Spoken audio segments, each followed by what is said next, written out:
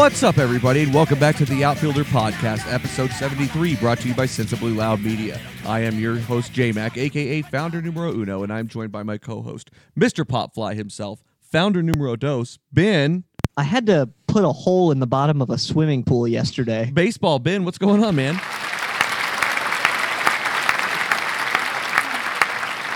Well done, my friend. Well done. You had to have known that was going to come back to bite you almost immediately, right? I just couldn't believe, of all the gold from last episode, I'm surprised you went with that one over I had to shave my dad's neck. Oh, that's marked as well. Okay. That's out there. Just be aware. Pretty solid. It's a good one. Dude, I don't ever really listen back to our episodes much, but that one I felt like I needed to. And the first 5 minutes of that had me in tears. Like, you just nonsensically prattled off those three stories, and I was losing my mind. It's a pretty manic life that I lead. That's the truth. You were fresh off vacation, and you were pretty scattered, it seemed. I'm still pretty scattered. I think that's my 2019 aesthetic. That's fair. That's fair. Well, Sambino is out this evening. He is gallivanting somewhere in Utah or something like that. I think we're going to have some content updates from him later. But yeah, we initially sent him to Colorado to try and find us an Airbnb, and the next thing we know, he's palling around St. George, somewhere north of the Donner Pass. Yeah, I don't know. I don't know what happened there.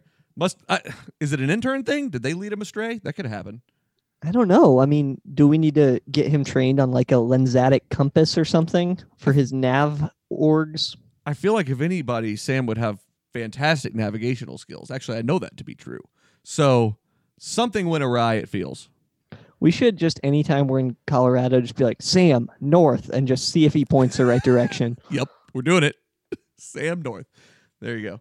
Well, man, so we're here at the All-Star break. Worst time of the year for baseball, I think. The home run derby's happening as we speak, which is always a good time, but I think I'm more excited for that than I've been the All-Star game. I mean, what do you think?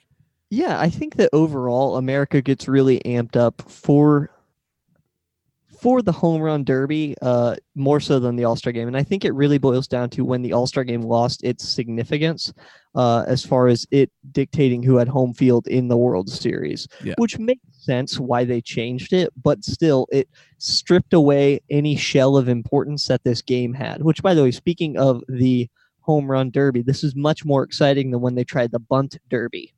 Did they really do that? No. Okay. But they should. We should sponsor it. Dude, we should absolutely do a bunt derby while we're in Colorado. Yeah, except none of us can pitch and we're all just like getting hit by. No, all we've got to do is we'll figure this out. We'll leave Sam to figure this out. Hopefully he finds his way back first though. But we're writing this down as an idea. I'm marking it on our sheet here. Like, he'll just walk up to our hotel, like we haven't seen him in a month, and he has a full beard and just like a fringe map, just frayed and tattered, and he's like, "Well, I've been in the wilderness." 40 pounds lighter. He's wearing only his American Eagle shirt, not like from the store, like it's a shirt with an American Eagle on it, and like a pair of cargo shorts, camo cargo shorts at that, right? Yeah. No, I don't think Sam's that kind of guy. I think Sam knows to stay away from cargo shorts at this point, I would hope. No, but it's a brutal time of the year, though, overall. It's just no baseball. It makes me so sad to open up my fantasy app and just see no game for everybody for a full week. It's just depressing. Yeah, the only thing not depressing about it is if there's no baseball, then I cannot lose. That's fair. How's that been going? I've been doing a fair amount of losing, my friend. Okay. You need some help? Not yet. Okay. All right. We'll check back in later on this. Jimmy is really good. I'll tell you that. That's all we're not going to go deep into fantasy talk because nobody really cares. It's boring. But Jimmy's really good. That's all we need to know going into Colorado. Unless he just has some downhill slide over the next 3 or 4 weeks, which I do play him this coming week. So that should be interesting to talk about. But he is definitely riding high going into Colorado. So we'll see what happens. It's like the Rain Man of fantasy baseball. I know, man. Well, I was looking at everything. We're like halfway through the season, obviously. I want to talk about, just to kick a few things off here, some of the surprises that we've seen, good and bad for teams. What would you say has jumped out at you the most? Well, we've talked about it before on this podcast, but the strength of the Minnesota Twins, for me, is one of the things to talk about. And and we can hit on them a little more. But going into the break, they're 56-33. They are. I agree. Yeah, Easily go the ahead. top of that division. That being said, the division is a piece of hot garbage. Yeah, Cleveland has gone 7. They went 17-9 in June though.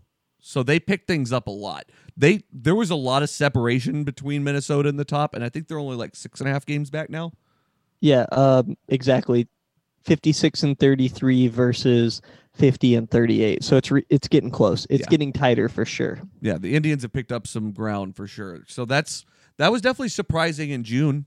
I didn't expect that, but I was looking at some of the numbers for Minnesota, and I put these in our Slack chat the other day, so I'll just kind of give you a little overview. But I was looking at the splits. So in April, the Twins went 15-9. In May, they went 21-8, and in June, they went 15-12. Wow. So it's kind of sliding towards mediocrity. A little bit. And then, but on top of that, Cleveland went 17-9 in June. So, I mean, that's, that kind of evens out. But I started looking at this, like, for instance, the strength of schedule and what they pay, who they played in May versus who they played in June. Okay, so I'll read this off to you real quick. These are either 2 or 3 game sets, aside from one 4-game set against Seattle. It went Houston, New York, the Yankees, Toronto, Detroit, Angels, Seattle, Angels, White Sox, Milwaukee, Tampa Bay. That was in May. Okay. So, mixed bag, right? Mixed bag for sure. I mean, you have an overachieving Yankees team in there. Plus, that was whenever the Rays were still decent. And they are still. But in June, when they went 15-12, the Twins, they had a set against Tampa Bay, Cleveland, Detroit, Seattle, Kansas City, Boston, Kansas City, Tampa Bay, White Sox. I would say that's probably about the same. Yeah, I mean, you see the White Sox in there in both sets. So that's, those are W's. I don't know, man. I feel like, to me, this Minnesota team has a feeling of being a little bit young. Maybe 1 year too early still. And they're going to be good, though. That's the stink of it, is I feel like a lot of their big name, larger name signings in the offseason were short-term deals. Yeah, they've got it filled out for a couple of years, but they're very young. Like, they've got a lot of depth because they've been bad for a very long time. Yeah, no, that is true. I think so. My brother, who lives up in Minneapolis, was saying that when the Rangers were in town this week, the cheapest tickets were like $40. This is the last time the Twins have been good since like 1991. Yeah, I mean, I believe it. It's been a long work in progress for them to kind of get to where they are. So I'm happy to see they're having this success. I just think everybody's overrating them a little bit yet. They feel exactly like the Red Sox did in 2017, where they were mostly there, they just weren't quite complete yet. Well, you know who we haven't given enough light to this year? Who's that? The Los Angeles Dodgers. Dude, they've been really damn good. They're going to win the World Series. Like, that's going to happen. Better. They've been my team the last 2 seasons to win, and they've lost back-to-back World Series. They have a .652 winning percentage right now. They're 60-32. Hashtag God's Dodgers. Hashtag blessed. Yeah, basically that. I'm glad that Sam radioed in from the wilderness for that drop. That was perfect. Exactly. He's all over the Dodgers too. He believes. I saw that.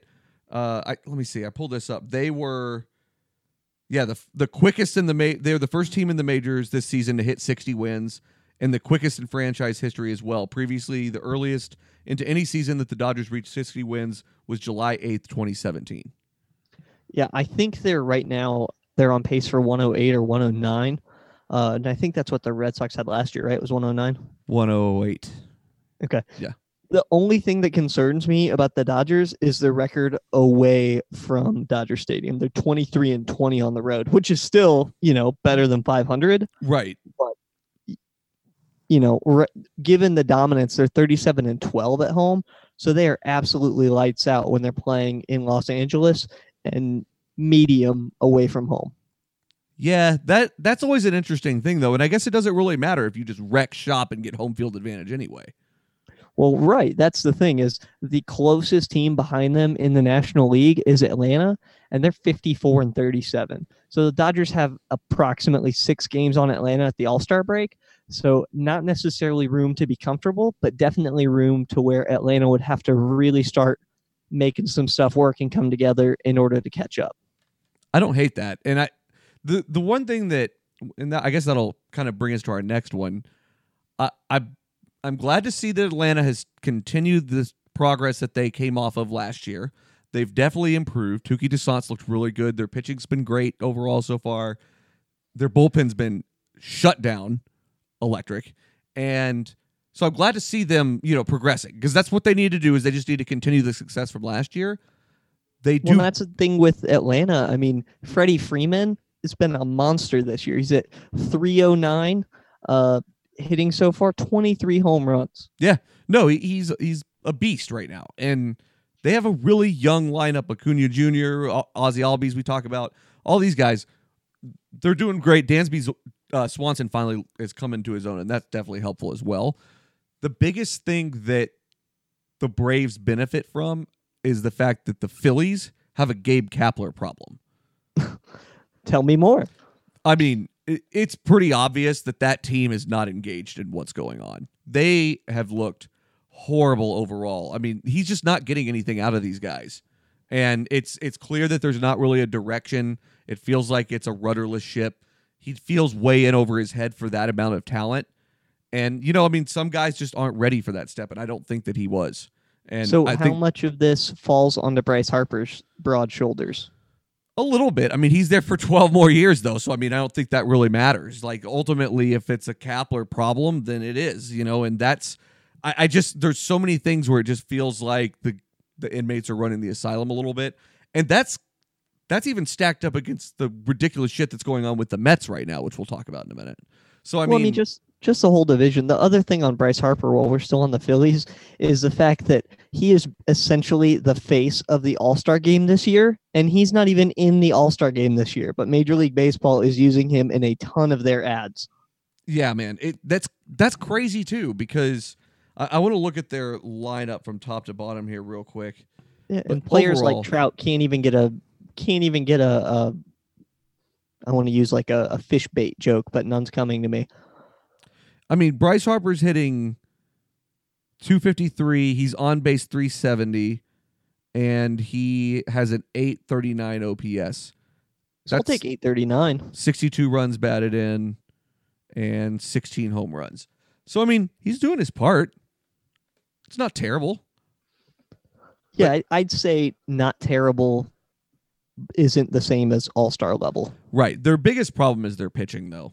I mean, Aaron Nola is struggling. Their whole rotation is struggling, to be honest. I mean, dude, Jake Arrieta, and Sam will be the first one to tell you that he's been and he's been saying this forever. That guy stinks. He is not good, and he was never the pitcher that they paid him to be. And when was it that he got his deal? Was that 16 or 17? I feel right like when we started this podcast, I think. Oh, it was only last year? Yeah, I'm pretty sure. Yeah, that might have been. Maybe we talked about him getting it. But yeah, it definitely seems like they are paying Corvette money for a 96 Accord. Yeah, no doubt about it. Yeah, he signed in 2018. So that was our first year. Yeah, I agree. So far, and I mean, again, and Sam had been saying that long before we even had this show. Like, he's just not good. And I agree with that, man. He's overall this year, he's pitched 108 innings. He's given up, let's see. This is bad radio. He's got a 4.67 ERA, and he has given up 56 earned runs, and he's walked 40. Yeah, you don't pay that money for a 4.67 ERA. That's ridiculous. He's supposed to be your top of the rotation ace guy, and he's just not that guy. And I again, we've been saying it, so I'm not surprised by that. But overall, man, you got to get somebody in there that knows how to deal with the pitching and knows, kind of how to organize things and get things off to a better start. Because, I mean, Gabe Kapler doesn't know what he's doing in that sense. Yeah. So one division that last year we glossed over a bit, but I think is worth kind of talking about, is the NL Central, because it is an absolute dogfight right now where you still have 4 teams in contention, because technically 5, although I don't want to give Cincinnati any credit. But the Cubs are at top of the division right now at 47 and 43. Milwaukee's only half a game back at 47-44. St. Louis is at 500, 44-44, and Pittsburgh is half a game back of that at 44-45, which means you have 4 teams within 2.5 games of each other, and Cincinnati's only 2 games behind that. Yeah. So 5 teams, 4.5 game differential. I think the NL Central, if you like flyover state baseball, you are in for a treat this late summer. It kind of feels like nothing particularly exciting is happening with any of those teams, though. I feel like I would rather, if I'm one of their fan bases, I'd rather have a team like that that's competitive and waiting to get hot till August, September timeframe, as opposed to a team who just explodes right out of the gate, does really well in May and June, and then just falls off a horse. No, I get that. And I mean, that's what I was terrified about for the Red Sox all last year. Sure. I just didn't want them to stumble. Well, then they never stumbled. They waited until 2019 to stumble. Right. Yeah. They decided to stumble for an entire year instead. Stupid, annoying. We didn't even get to that, which we will in a minute. Can't lift their gloves because their rings are too heavy on their hands. Apparently. But yeah, man, the fact that Cincinnati's 4.5 games out is just astonishing to me. I mean, this is a fluid division that we're going to be keeping a really close eye on. Yeah. And I did cut you off. What were you going to say about the Mets? Oh, yes. So the Mets, did you see that Brody Van Wagenen, their GM, threw a chair in a meeting the other day? I heard about that, but I didn't get a chance to look into it. What happened? So very few details came out about it. I just saw it posted on like Baseball Rumors or something like that, or MLB Rumors. And so I went there, and it was just one little excerpt that just said he threw a chair during a meeting today. Was it. That's not very professional. It also leads you to believe that they're probably not on the right track. If we needed any more evidence, as it was. Yeah. They're 13.5 back of Atlanta. They're in 4th place in the East at 40-50. Yeah, they're plugging along, but they're not great. We'll have to get Jimmy Midtown take on that here pretty soon.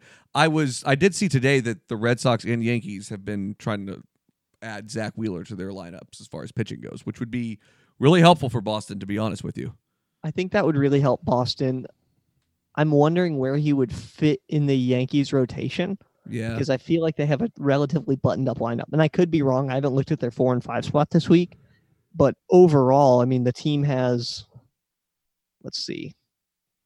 The Yankees are absolutely crushing it right now. And it's not even close. I mean, next to the Dodgers, they're the best team in baseball. Anyway, the Yankees are absolutely crushing it. So good for them. They're definitely, the best team money can buy, and I say that both with love and disgrace. I mean, they're not throwing chairs across conference rooms after they meet with their coaches, so I mean... No, that's in another borough. Right, yeah, that's just down the road.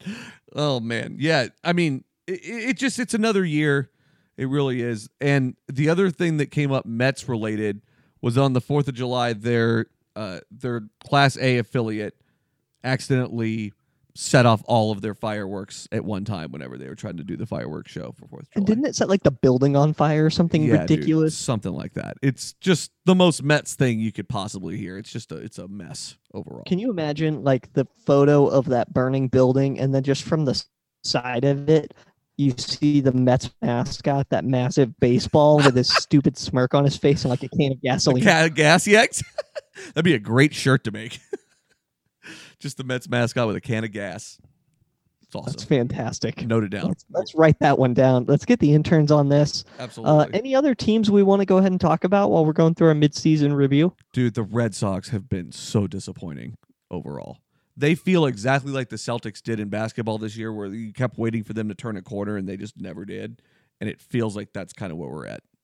So, and I think we've posed this question before, but in your estimation, is this A, typical World Series hangover that we've seen before, or B, a larger issue and we're starting to see some real cracks showing? Both.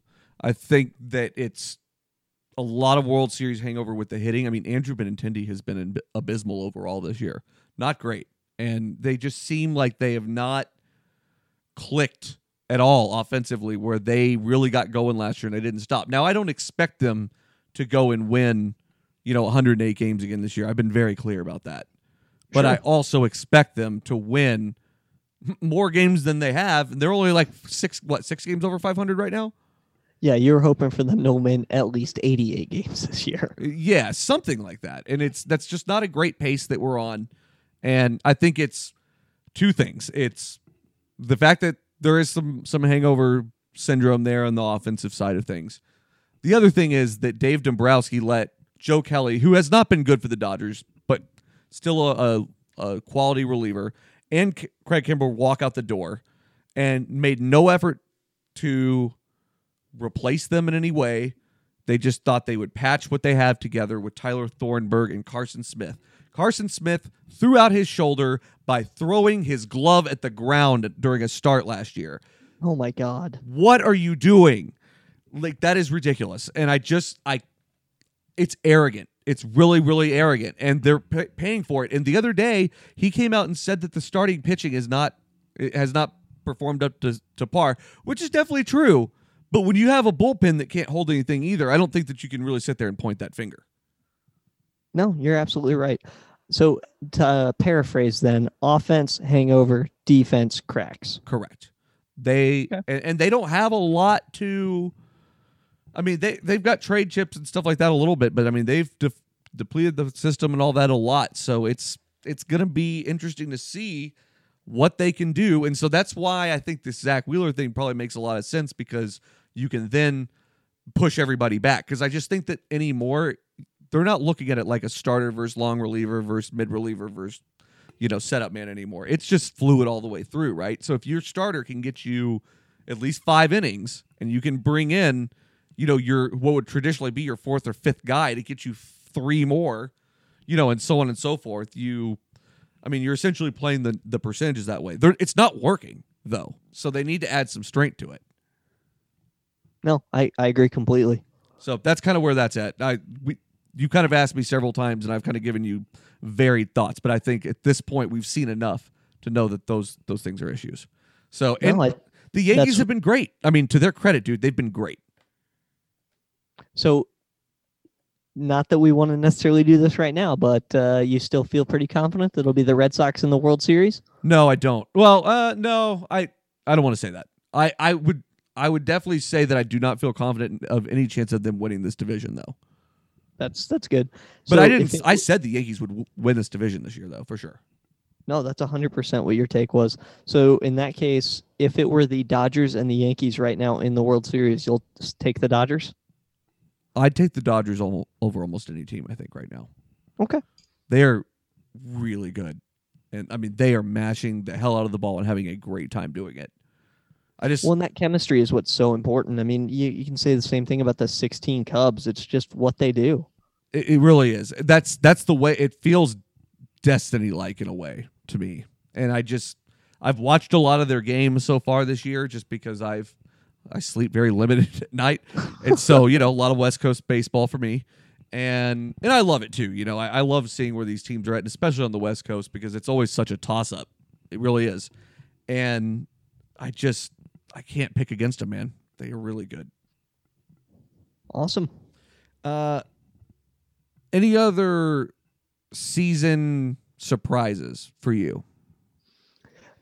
We've spoken about it before, but I think the Rangers are better than anyone thought they would be.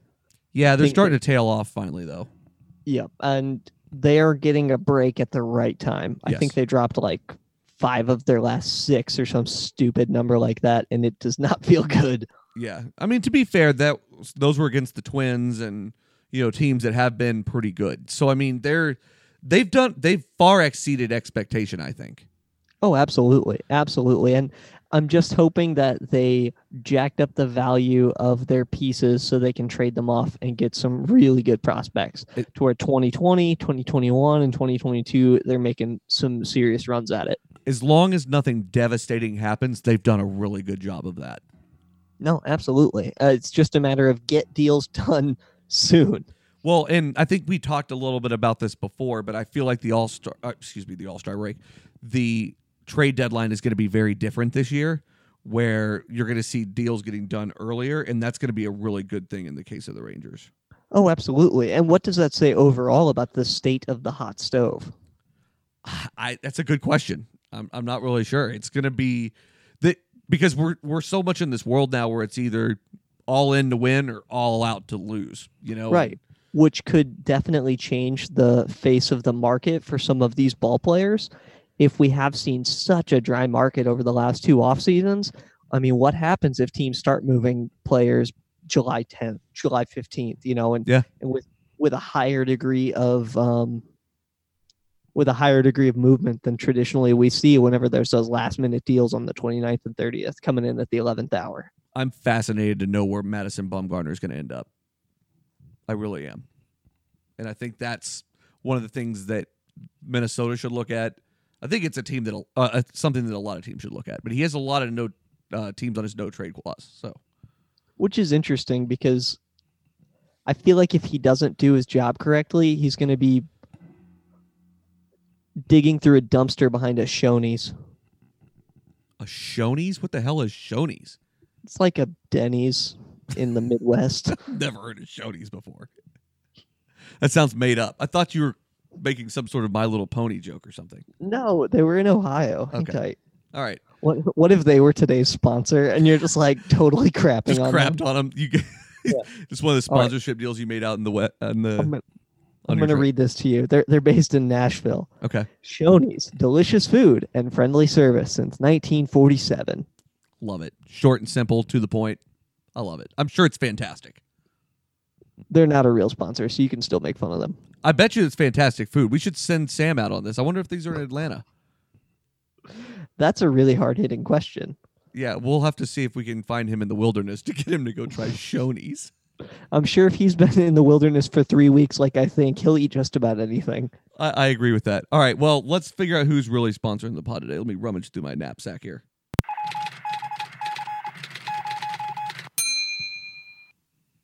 Are you tired of driving that old clunker? Looking for a new ride?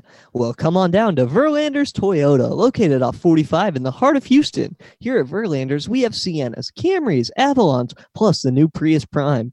Plus, get a special 2.9 ERA/APR financing on the Verlander Highlander Special. Tell them the outfielder sent you and receive a $500 bonus cash offer. Need your car serviced? Well, check in with Kate, our service specialist, for your midsummer tune-up, just in time for the Midsummer Classic. Come on out to Verlander's Toyota today. Back to you, Justin.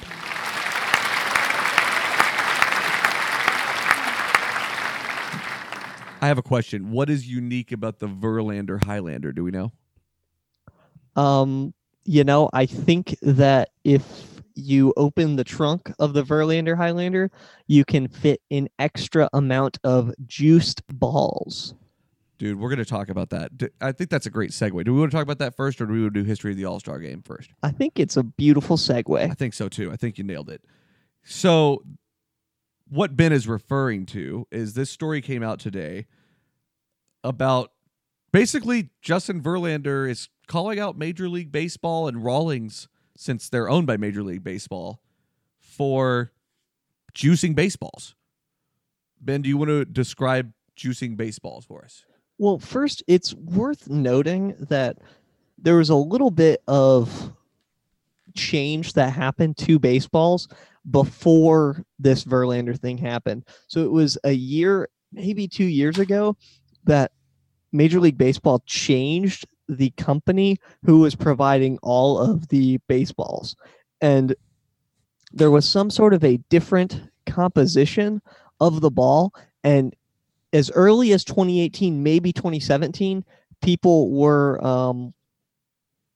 complaining about, hey, this new baseball vendor, there's something different. And so there's always been rumors and inklings, and some of the stat guys have really gone in and so as to say, oh, since this date, we've seen X number of home runs, which is an increase of XYZ percentage. Yep. It's really come up a lot in the StatCast era, I would say, in the last 5 to 6 years. And this has been an issue that's been ongoing, but you just haven't heard much about it. But it's really bubbled up this year for sure. But there have been a lot more home runs this year. So MLB batters are on pace to club 6,668 home runs this season, which would smash the previous season's record of 6,105. Actually, I'm sorry, that was 2 seasons ago. That is a lot of home runs. That is. That's the difference we're talking about here. No, absolutely. And I even found there was a Washington Post article where they're admitting Major League Baseball in May 24th of 2018, Dave Sheinin posted saying that Major League Baseball, Rob Manfred was quoted as saying, yes, that there has been a surge in home runs explained partially by, quote, a change in aerodynamic properties, specifically reduced drag for given launch conditions. So yeah, I mean, that's basically what Verlander's saying. So it's absolutely ridiculous. It really is. And so his quote today, I'm going to read this to you because it's fascinating. Verlander was talking to a reporter, and he said, he's referring to the juice baseballs. He says, it's a fucking joke. Major League Baseball's turning this game into a joke. They own Rawlings, and you've got Manfred up here saying it might be the way they center the pill. They own the fucking company. It's any other $40 billion company bought out a $400 million company, and the product changed dramatically. It's not a guess as to what happened. We all know what happened. Manfred, the first time he came in, what'd he say? He said, we want more offense. All of a sudden, he comes in, and the balls are juiced. It's not a coincidence. We're not idiots. Those are strong words, man. Those are very strong words from Verlander. And what do you think? He's never been one to shy away from his opinion and giving that. And in a way, I kind of respect that about him because you don't hear a lot of that in baseball, I would say, right? No, and not nearly to the extent of basketball or football, where you have people that are just that outspoken about things. Right. And, for better or worse, you just don't hear that in baseball very often. So whenever he comes out and says something, it usually packs a punch pretty hard. I mean, he did this last year where he was against Roberto Osuna that was him, right? The guy who hit his wife. Yeah. Was all against him and then got traded to the Astros and then had to kind of, backtrack on being his teammate. That was a pretty shitty look for him. But shouldn't have backtracked. Yeah, I mean, yeah. Don't take that take back. Exactly. Stand behind it like a real man. It's ridiculous. But at the same time, he's always been very vocal about these things, but they've always bubbled up in random places like this. I mean, what do you think? I mean, do you think it's a good thing he's speaking out about it? It's not a great look for the league. Yeah, so it's not a good look whenever one of your best pitchers, potentially in this generation, is coming out against changes that are made. But it's really not a good look for Manfred, especially because MLB owns Rawlings. That's rough. I don't want to say the proof is in the pudding, but if those allegations are true, there's a pretty clear linear, sight line between the two or three issues. That Verlander is in a better position than I am in order to call it out. So I agree with that. And I started looking into this a little bit more as far as what both sides of the coin think, because I always err on the side of following the money when it comes to this. And I mean, that's a pretty clear case of following the money, I would say. But I was interested to know what some hitters think basically about this. And so I found a quote from JD Martinez, and he said, "It's a power arm league. It's either a walk or a strikeout, stuff over command. I think you see a lot more mistakes over the plate, the velocity, the guys trying to hit the ball in the air. I think it's a recipe for home runs." And that's a good point too. Sure. And theoretically, the faster the pitch, the faster the velocity off the bat. Right. And that is, and so it is all interrelated like that. And they're almost, in a way, making the same point. And I think that's what's tricky about this. But it feels like, once again, baseball stumbled their way into looking really shitty. And it feels like it's we've talked about this a ton since we started this show. It feels like it's us versus them, the players versus the league. And that will end in a disaster. Well, it'll definitely end in a disaster with the contract negotiation year with the union coming up this offseason. That's what I'm saying. 2 off seasons from now. Yeah, we are at a huge precipice of anxiety. Here's the other stat. So you may have hit on this a little bit, but the prior record for home runs in a season was 5,693, and that was in 2000 during the height of the steroid era. Yep. That was peak Barry Bonds, Mark McGwire, all that. During 2017, there were 6,105. Now, I don't think that we have, Arnold Schwarzenegger looking dudes coming up to the plate like we did 20 years ago. Right. So there has to be something else going on. And yes, physics plays a part, but I don't know how much of a part it should play. But the other thing about that is we are understanding the game better and differently, and we're incorporating things like launch angle and all that stuff into this game, and that stuff matters too. But it's probably a lot of all of that mixed together. This is not a black and white issue. It's really it's got layers to it like that, and it's really hard to say with the way the game has evolved what is responsible for it. I don't know that it's just one thing. Yeah, well, that's the thing too. Manfred was quoted as saying, "Hey, the balls are not juiced," and that the balls are continuously, quote, tested and fall within their designated measurable limits. Yeah, what the hell does that mean? Well, but Major League Baseball sets the limits. So, I mean, Right. It's all synonymous with whatever the hell baseball wants to do. Yeah, that's the cat watching the canary. Exactly. We've got a regular Sylvester situation happening here. It's ridiculous. That's me trying to tell myself that I'm going to cut my massive burrito in half and save the rest for later. Like, Right. it's not going to happen. It's not going to happen. Never.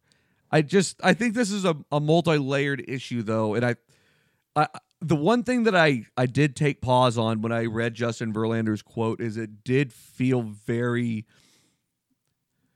reactionary, almost like something set him off about it or something like that.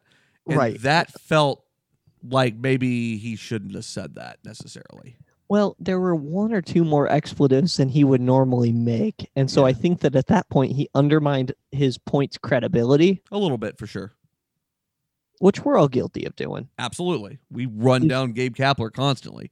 at least on this podcast. Exactly. No, but I don't know if it's I don't know if he should. I get from a pitcher standpoint too, though, why this hurts. And I mean, contracts are based on performance a lot of times. I mean, all that stuff. So I get it. But at the same time, I mean, Manfred's not wrong that more offense leads to more excitement in this game. I mean, do you agree with that side of it? I think for average fans and for bringing in the new public, absolutely. But I mean, you and I don't mind sitting down and watching a 1-0 ball game. So we don't, but I'm going to headline by saying, unlike other baseball purists, you and I also recognize that the game needs to change if it wants to maintain its marketability, its profitability, its overall market share, and that the decline of baseball in popularity in the last 30 years is problematic for the longevity of America's game. It absolutely is, and we've talked ad nauseum about all the different reasons why and why that could be a thing. And I mean, there are a lot of layers to that too. Like these are not simple issues, and I think that's why we enjoy talking about them, because I personally think about sports and everything. I think a little bit differently than a lot of people, and I apply a lot of general logic to it. And from what I've seen over 32 years, it seems like it works.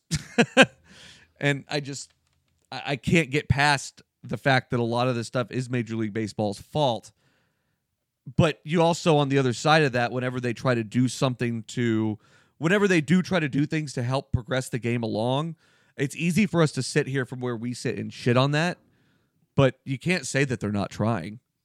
Yeah, but here's the thing. To me, it's like if I lit a chair on fire and then asked for you to be proud whenever I put it out. Okay. Tell me more. Elaborate.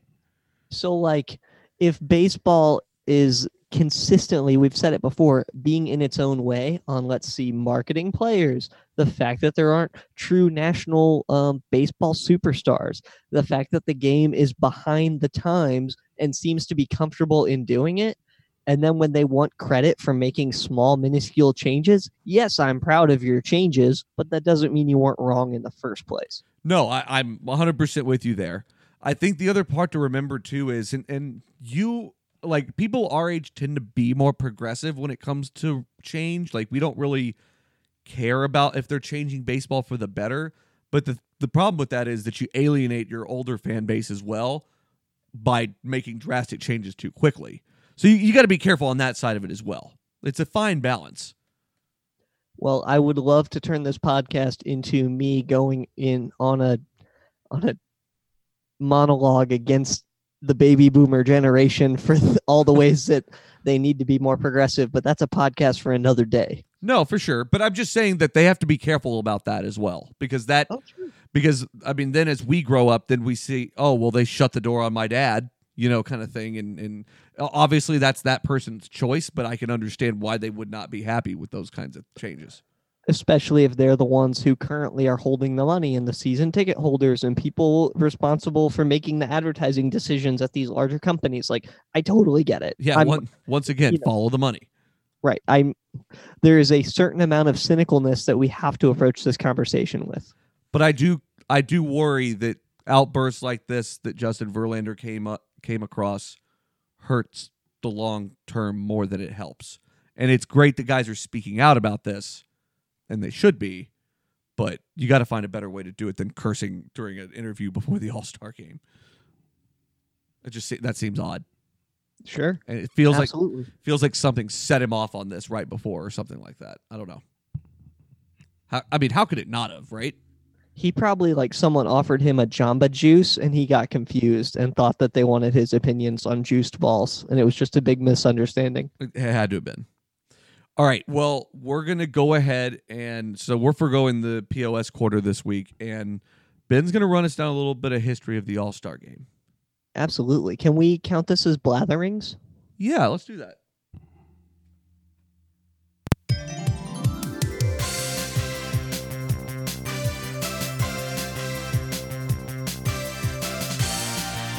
It's time for Ben Baseball Blathering! Never gets old. Oh, I love that. It never gets old. It never does. All Never. right. So, while most people think that they know that the first Major League Baseball All-Star game, the first of the Midsummer Classics, happened in 1933, for us to go back really to the crux of it, I want to take you back a little further in time. J-Mac, have you ever heard of Addie Joss? I've heard the name before. Right. And as well you should. He pitched the fourth perfect game in Major League history, and he was only the second American League pitcher to ever do so. Okay. So already, he's in a pretty elite club. So it was 3 NL pitchers before him. Is that what you're saying? Correct. Got it. Okay. And he was number 4 all time. I'm sorry. Yes, there was two NLs, 1 AL, and then he was number 4 all time, 2 in the AL. Got it. Okay. Cool. So already a pretty big deal. And he pitched this in, October 2nd, 1908. So, 111 freaking years ago. It's been a minute. But that puts him in a very elite club. Well, in 2010, in 1910, he starts getting injured and having all these different health problems. Missed a lot of time due to various injuries. It all came to a head in April of 2011. He's still an active major league player, 31 years old, dies of tuberculosis. Wait a minute. Tuberculosis. Wait a minute. He died of tuberculosis in 2011? No, I'm sorry, not 2011, 1911. Sorry. You're blowing this up. All right. I'm just blowing this whole damn thing up. All right. I just had to make sure that I heard that right. Okay, so he was still a major league pitcher in 1911. Still a major league pitcher, 1911, dies in April of 1911 of tuberculosis. Okay. Do we know what his injury was or anything like that, or was it just like a mixed bag of things? Just mixed bag. Okay, got it. As far as we know, and bear in mind medical records were a little different, right. 110 years ago. Sure. But as far as we know, yeah, he overall finished his career 160 wins, 234 complete games, 45 shutouts, 920 strikeouts in a 9-season span. Wow, that's pretty damn good. Yeah, absolutely. And just think, if he were in 2011, he could have had some great medical care. That's right. He probably wouldn't have died of tuberculosis a year before the Titanic sank. Like, that's just actually where we're at here. Yeah, that definitely puts it into perspective a little bit. Okay. Well, anyway, so he dies, and of course, this is so Major League Baseball in 1911 was kind of like minor league baseball today. The players are making basically dirt money. Like we're talking peanut butter sandwiches on the train. Right. A train if you're lucky. Yeah. No, otherwise you're hitchhiking on a wagon. Right. Not like an actual wagon, but you know what I mean. Yeah, you're driving Anyway. something like Sam's driving around the woods out there. Yes.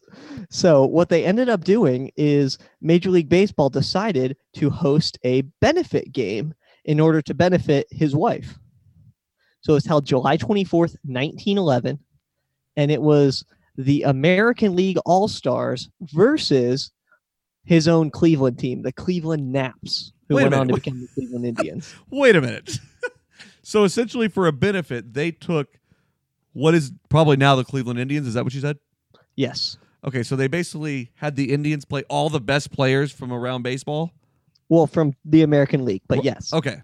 Wow, that is quite the situation. Okay, go on. So it's pretty wheels off, but it's groundbreaking for its time. No, I love it. I would love to see that now. That'd be a great way to. I mean, just imagine like all the American League All Stars just going to pummel the Phillies. That would be incredible.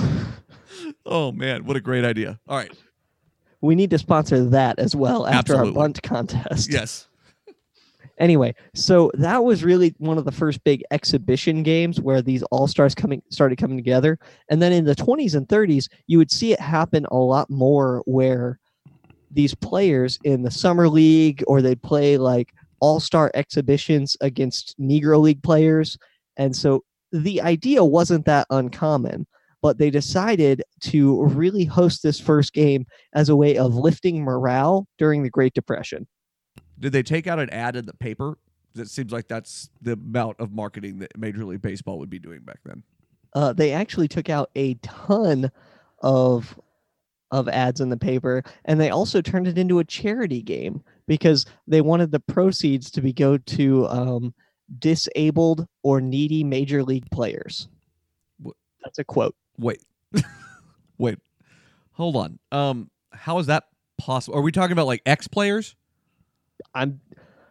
The resources say disabled or needy major league players. Because that leads me to believe that like, and I'm not, not trying to be insensitive, but it leads me to believe they have like, the like your first baseman has turf toe, so he has to play in a wheelchair. That's what that feels like. Like I'm hoping that went to like ex players that need help and stuff like that. I would assume so. That's what I'm thinking. Okay, But anyway, it's concerning. So plenty of big names, starting players at that point, including Babe Ruth, Lou Gehrig, Frenchie Frisch, Bill Terry, lots of huge names. I'm a Bill Terry guy. Jimmy Fox, Pie Trainer. Hell yeah, How's dude. that for an old-timey baseball name? That's the best name I've Harold ever heard. Joseph Pie Trainer. It's incredible.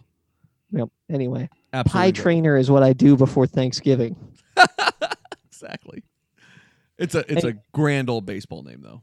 Then they played the major league game every year up until World War II. So they went ahead and they didn't hold it in 45. They still tried to field teams in 42, 43, and 44, but it was all like the backup players and everything. So it was the 45 all-stars of the second string. Yes, exactly. Interesting. And then since 1948, we have had an all-star game every year, including the strike year. Okay. Yeah, I guess that would have been in time for the strike year, huh? Mm-hmm. So I want to say they struck in August. Yeah, that sounds right. Something like that. We need to do a retrospective over that strike for sure. Whenever we end up with no baseball as a result of a labor lockout, we'll have point. plenty to talk about. That's a very good point. We're headed in that direction, it would seem. Well, anyway, that is your overall history of the Major League All-Star Game.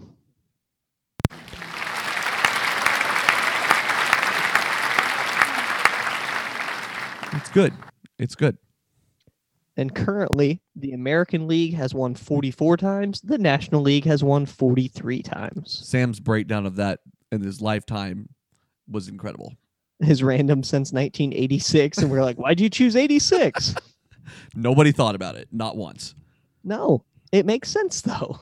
It really does. Man, there's been two crazy things that have happened in baseball and we'll kind of spend the last few minutes talking about these two things. Just a little heavier note, I guess.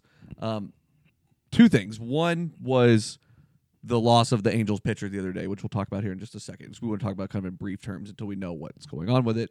For and sure. also Carlos Carrasco having leukemia. Two crazy stories that have come out in the last 2 weeks or so. What have you thought about all this, man?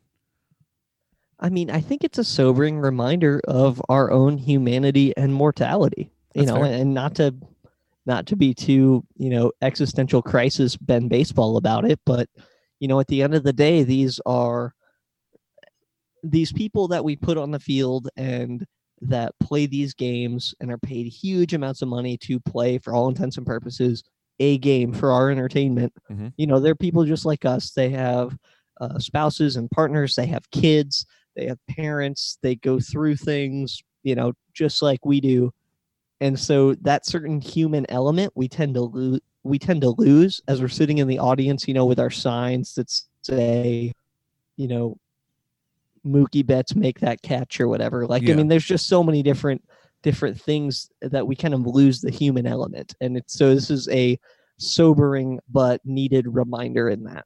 I think it's a big problem of what we deal with on social media and everything is that people don't think that there are other people behind this stuff. And, it's not a sensitive versus, hard ass type of thing. It's that people are human. And I mean, these athletes, regardless of the sport, see this stuff that's said about them more often. And at the end of the day, just to your point, they're humans as well. And bad things happen to them. I mean, whenever John Farrell was diagnosed with leukemia back in 2016, I believe it was. I mean, I was still on the John Farrell believer train at that point because he had, really shown a lot of progress over the years and stuff. And, kind of some dicey situations that management put him in and whatnot. He had done a pretty good job with it. And it was devastating, man. And it was a sobering reminder of just the human element of this game. And, we talk a lot about that, about, guys overperforming and underperforming. And, we talk about their behavior and the way that they approach things. We talk about a lot of that stuff. But at the end of the day, like, they come from a very unique place that most of us can't say that we come from. That's why it's so great whenever we get to talk to like Parker and stuff like that, because regardless, he's seeing something that we don't typically get to see. And it's a window absolutely. into that. And it's the whole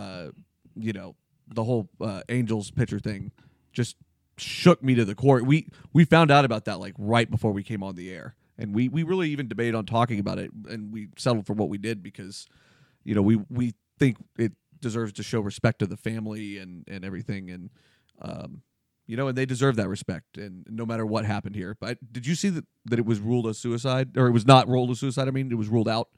Yeah, so I think at that point they're just waiting to see if there was anything in the toxicology, which can take up to 6 weeks. And, I don't say that to say that, there was anything going on. But, I mean, that's kind of the next thing that they're looking at least with what they've shared in the public.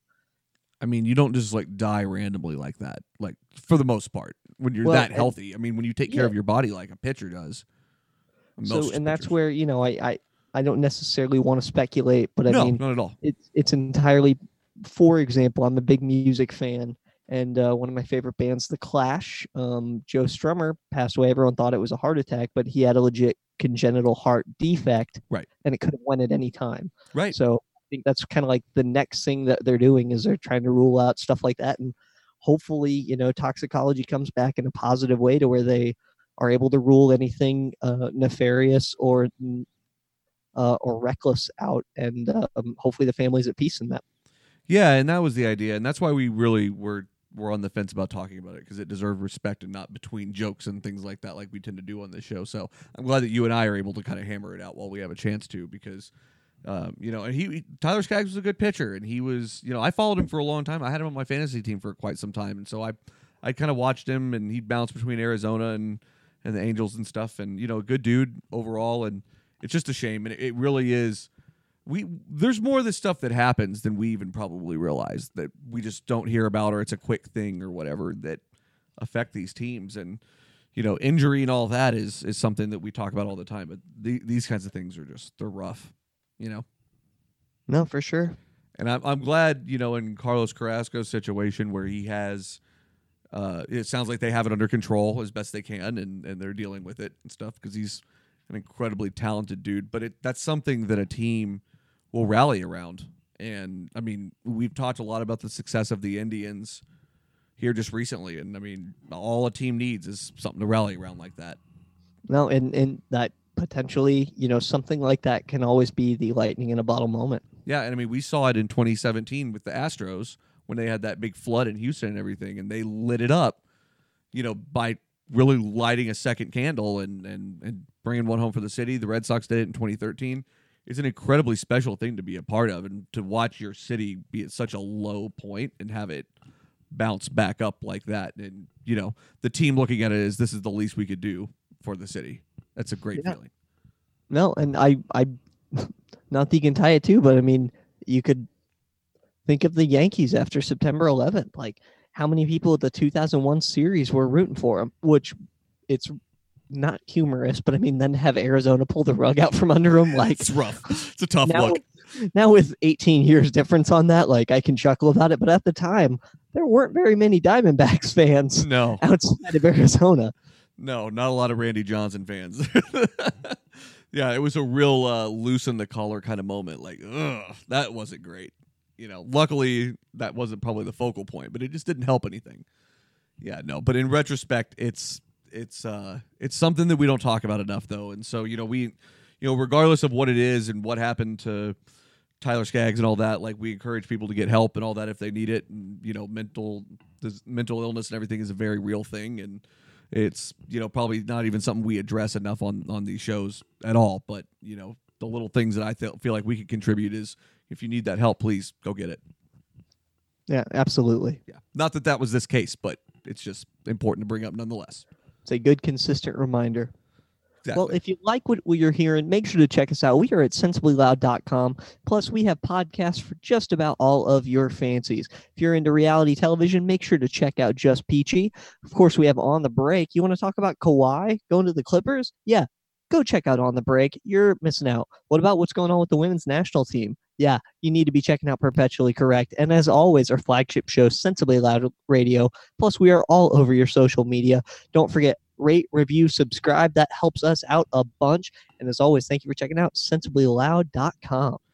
We want to thank everyone for tuning in for episode 73 of the Outfielder Podcast. We would like to thank all of our fans, Sensibly Loud Media, our sponsors, and those with a sharp eye to keep the runners close. Grounds crew, please keep patrolling that outfield. Big ups to Kevin Towers. Don't text and drive. And we'll see you right back here next time on the Outfielder Podcast.